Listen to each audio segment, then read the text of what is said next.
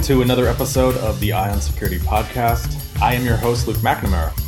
Joining me today are Henry Peltogongas, Director of Product, and Nart Villeneuve, Director of Research, to discuss security validation and how threat intelligence feeds that process. Gentlemen, welcome. Thanks, Luke. Thank you. So Henry, I think we can start with you. What specifically is the challenge that security validation, when we talk about that, what is it trying to address or solve? And maybe as kind of a precursor to that, tell us a little bit about your role within the company and what you work on. Sure. So as the Director of Product for the Behavioral Research team, I lead the research team at Mandiant Security Validation that creates all the testing content that we have in the platform. So we research the techniques and tactics that adversaries use, and we then replicate them in the platform so that we can test security controls effectiveness against those techniques. You're looking at this from a couple of different angles. When organizations are using security validation, they're looking to test their controls against what techniques that threat actors may be currently using. They're also trying to see potentially, what are the most efficient or effective controls at dealing with different types of threat actor behavior? Correct. So we try to take out the guesswork from your security effectiveness. So in the past, you basically had to trust the security vendors that their technologies were able to block or alert on adversary attacks. And with security validation, you kind of validate that those security controls are doing exactly what the vendors are saying, as well as that your configurations and how you've implemented them in your network actually work and take advantage of all the capabilities of those security technologies. And Nart, to bring you into this, tell us a little bit about what your team's mission is. I know you kind of work on a lot of different areas, but specifically around how are you organized to kind of help take the insights that we're seeing and learning from of current adversary behavior and help feed this validation process? Yeah, for sure. So my team is called the Threat Pursuit Team. And one of the things we do is we dig through the mountains of telemetry data generated from our security appliances. And we look through that to try to find new and interesting techniques and activity. And as we're doing that, because we have access to all of this data, we're also building trends in terms of what malware families are being most actively used, what vulnerabilities we're seeing being most actively used. And then we use that information to work with Henry's team to try to identify which groups and which malware families we want to help create security validation for. And when it comes to the prioritization of which families of malware or which clusters of threat actors that you're focused on building these out for, how do you think about the prioritization of this? Because certainly I've seen some of the reports and work that your team does. You're certainly focused on some of the larger commodity malware campaigns and some of these other things, but you're also looking at some of the more targeted sets of actor activity as well, correct? So yeah, prioritization is an interesting question because you want to know what malware families or what techniques are being used that you might not be seeing or that other people in your industry vertical or geographic region are seeing that you might not be seeing. So in some ways, volume is an interesting metric because the things that have the highest volume are also the things that we detect most. So it only becomes an issue if your peers are seeing a lot of detections for something and you're not. Then you might be missing it. The reverse is also true. The things that we see less of could actually be more interesting because it could be more impactful. So something that you see all the time and that's pretty easily detectable, those threat actors might not have as much of an impact, whereas another group might get into your environment and be, specifically after intellectual property that could have a bigger impact than some stolen credentials, or could release ransomware into your environment, crippling an organization, which would have a much more severe impact. So the relationship between like high volume and low volume is an interesting contrast. And so, Henry, going back to you, you have this data that Nart's team is producing. How do you take that and generate specific, adversary behaviors or techniques within the security validation platform? What does that look like at a more granular level when you're looking to see if certain controls would have caught, for example, a new tactic that APT41 is using? It depends on the attacks or the malware families. So we try to take the attacks or malware families and then break down all the different smaller behaviors that those do and that we need to test against. So we try to cover both the network side as well as endpoint security controls. So we want to look at what are the signatures or behaviors that will impact across the network that network security controls would be detecting. And then we want to look at what is happening on the host itself and what could be detected by endpoint security controls. So those are the two main areas. But there's also, depending on the attack, if it's using phishing emails, we then create the phishing emails to test the email security controls. And we try to go over all the different behaviors and each one of the security technologies that customers might have and see how those behaviors match against those security controls. And are you replicating adversary activity, again, let's use the example of APT41, across their entire attack lifecycle or portions of that to where, if they're using a particular second stage tool or, a certain tool to move around laterally, that you're also kind of mimicking that activity? So there might be some techniques that we know for certain groups that they do in order to prepare for the attacks and do as recon. And if those recon activities don't touch the customer's network, we kind of have to disregard those because everything that we test is what is happening when the actors start to touch on the target environment. So that's why we start with the perimeter on the network and then go into the host and what is happening inside the customer's environments. Inside the environment, yes, we're trying to do every single behavior that they do, if it's commands on the keyboard or if it's automated or scripted, all the C2 traffic that is peeking out or downloading a second stage payload. So for actors like APT41, taking the years of research that Mandiant has collected and then creating behaviors for every single small technique that the adversaries have used is a quite large undertaking. Yeah, I can imagine. And for, I guess, the things that your team is seeing now, as Henry mentioned, there's a lot of data where you could go back years and years to incorporate all the different techniques that are used by a variety of threat actors or different aspects of malware families. What are some of the ones that are interesting to you right now in terms of what we're seeing? Again, commodity malware or some of the more targeted intrusion activity. What are some interesting trends that we're seeing, some of which is being replicated in these insights into the security validation? So one of the things that we try to focus on are techniques. Henry can explain this really well, but there are constructs in the security validation platform called sequences and evaluations that can chain together a number of actions that can be tested in an environment. So in the last release, one of our focuses was on living off the land techniques. So this would be the use of legitimate binaries to load malicious content to bypass security controls. There are some fairly common ones that attackers use, as well as some more obscure ones. And we focused on that. That's typically a behavior that an endpoint detection should detect. So we actually used the data from our endpoint detections to classify the most common as well as the most obscure techniques that we've observed and focused on creating actions to go into the security validation platform to test for those techniques.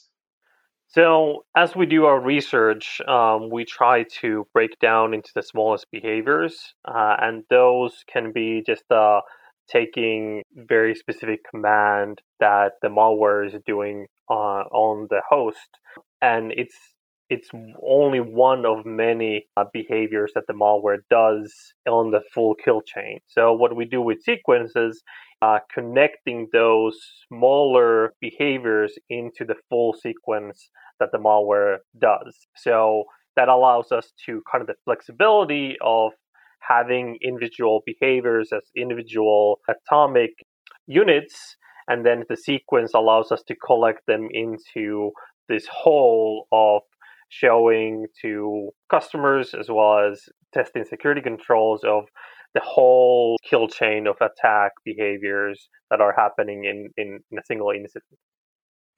And obviously this is going to vary by customer environment. What are some of the high level aspects that customers are finding when they put these sequences together, or they're using the security validation controls? Do we see interesting patterns or trends around certain areas where controls are not put in place properly or they're not existent? What do we see in terms of what customers are seeing on their end? Basically, with every single customer, starting with the proof of concept, when we start, we find something that is not working in their environment. So I don't think we've had a single customer that there hasn't been any value from starting even from the proof of concept to then using our drift analysis of seeing how their environment is kind of evolving or how changes are changing the effectiveness of security controls. So what we most of the time see is starting just that the segmentation of the network is not what the customer thinks, so that our actors that we've deployed into their network can communicate from zones that they're not supposed to. So starting with just like the basic, those are often something that can be identified easily upfront, and then we go into a lot more in depth into the adversary attacks, and we can often see that there is some of the common malware that is not being detected when it's just coming from the network and landing on the endpoint. So even if the EDR or AV security control claims that they're able to detect it, often we will find out that their capabilities are not necessarily able to catch the malware. And in some cases, it might be just the configuration that the customer is running for that security control, not necessarily that the capability is not there for that security control or technology. So there's a lot of things that can be illuminated by going through this process. And it seems like, in some cases, it's not just that there's a lack of controls in place, but it may be that they're misconfigured or they're not properly working right. Correct. And Nart, when you think about, I guess, you mentioned incorporating into some of the recent activity, some of the recent techniques that you were seeing, incorporating some of the living off the land techniques. What are some aspects of adversary activity that you would like to see included in kind of future releases or future patterns of activity that you're looking to include? Well, we've been looking to include some thematic content. So, for example, there's customers that would be interested in point of sale malware, right? Malware that steals credit cards. That's not necessarily applicable to all customers, but for any customers in retail space, for example, or people that are handling financial data, a series of evaluations that focus on point of sale malware would be really useful for certain industry verticals. We've also been looking at other types of evaluations, for example, focused specifically on the tools that red teams use, because real threat actors are also increasingly using those very same tools. So we focused recently on developing some actions to emulate the behavior from some of the most popular red team command and control oriented tools that are out there. So we should be able to test the environment against what a red team would do, as well as actors using those same tools. That seems to be a very interesting aspect of this, is that Intel as an input into this process kind of enables organizations to prioritize real world intrusions and attacks. So not just something that theoretically is possible, but current techniques that are being utilized by threat actors today, and specifically ones that are impacting their geographic region or their vertical. Yeah, definitely. The other piece too, and Henry alluded to this when he was talking about how they chain together actions, is that these days, most of the stuff that is being observed in the wild is multi-stage.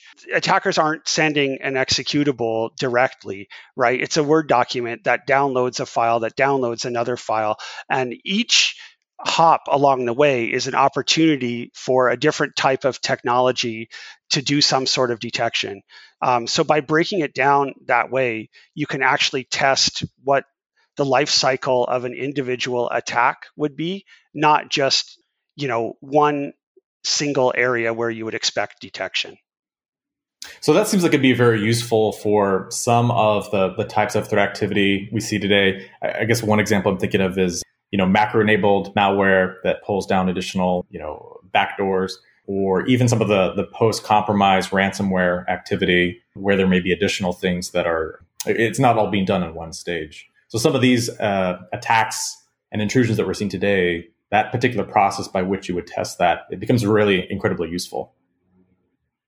Yeah. So if you think about it, right, when the first email comes in, that's a potential avenue where email appliances could detect, right? When the user opens the attachment, that's another avenue where endpoint can detect. When the payload from the macro is being pulled down over the wire, that's a spot where network appliances can detect, right? So when you break down what seems to be a single event into these multiple points of attack where different technologies can make that detection, you can kind of see what the overall picture is, as opposed to just testing one type of malware against one type of security control.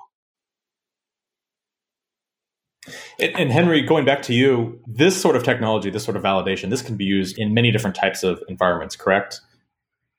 So we're seeing customers use this in, I imagine obviously IT systems, but do we see this being utilized in OT systems or maybe some atypical types of networks where some of these actors can be deployed and the security controls can be validated?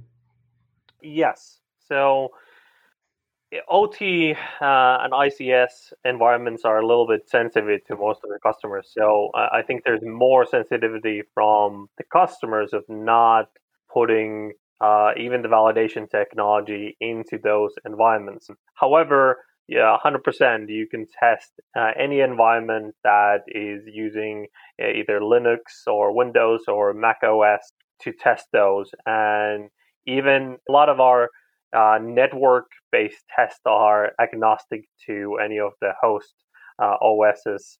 So at least even if you cannot necessarily have tests for every single application or ICS system, you can at least test the network pieces, which are the main avenues that actors are still compromising those systems. So at least if you test the perimeter and the network layer, then you at least know that most of the attacks should be blocked at that phase before they get on to the application or the host.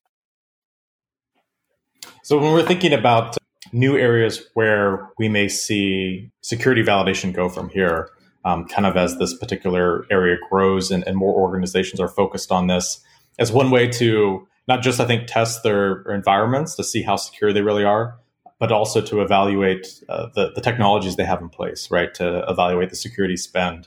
And we've seen, I guess, in other areas, I think about the MITRE's attack framework, how there's more of an interest for organizations to categorize types of threats, which again, I think is probably useful to security validation writ large. Where do you think that the security validation space goes from here?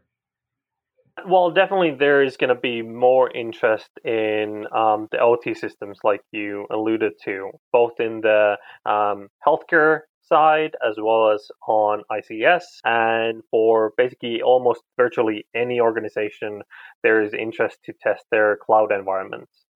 So I think those three areas are where we will see increase of the validation. So up to this point, we've been mostly testing customers' traditional IT environments. So the expansion is going to be to cloud and then OT and ITS systems.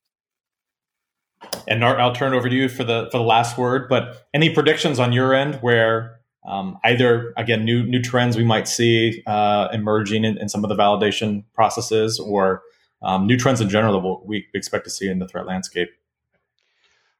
Well, for me, one of the interesting things that I've been thinking about lately, and it's something that our Purple team covers using security validation and the actions that our teams have helped to create, is what happens after detection.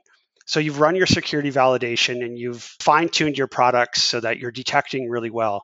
Well, what happens to that detection when that detection fires? Let's say for a simulation for an APT group, we've sent the real malware that an APT group uses through your system, and now you've detected it. But was it just a generic detection, or did it give you a malware family detection? How do you determine that this is an advanced threat actor, and what steps are you going to take? What procedures is your team going to initiate depending on the type of detection that occurred?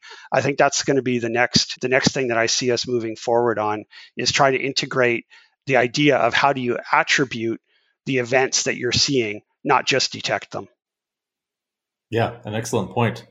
Well, Nart, Henry, thank you for joining us and telling us all about some of the works that your teams are both doing on security validation. For people that are interested in learning more, they can go to the website and find out more about Mandiant security validation. Is that correct? That is correct. And we also had a recent white paper on some of the most common issues that we see in our customers' environment. So there is definitely more research available on our website to see what are the most common issues that customers have with their security controls. So definitely check that out if you're interested in that. Gentlemen, thank you both for your time. Thank you. Thank you. Take care.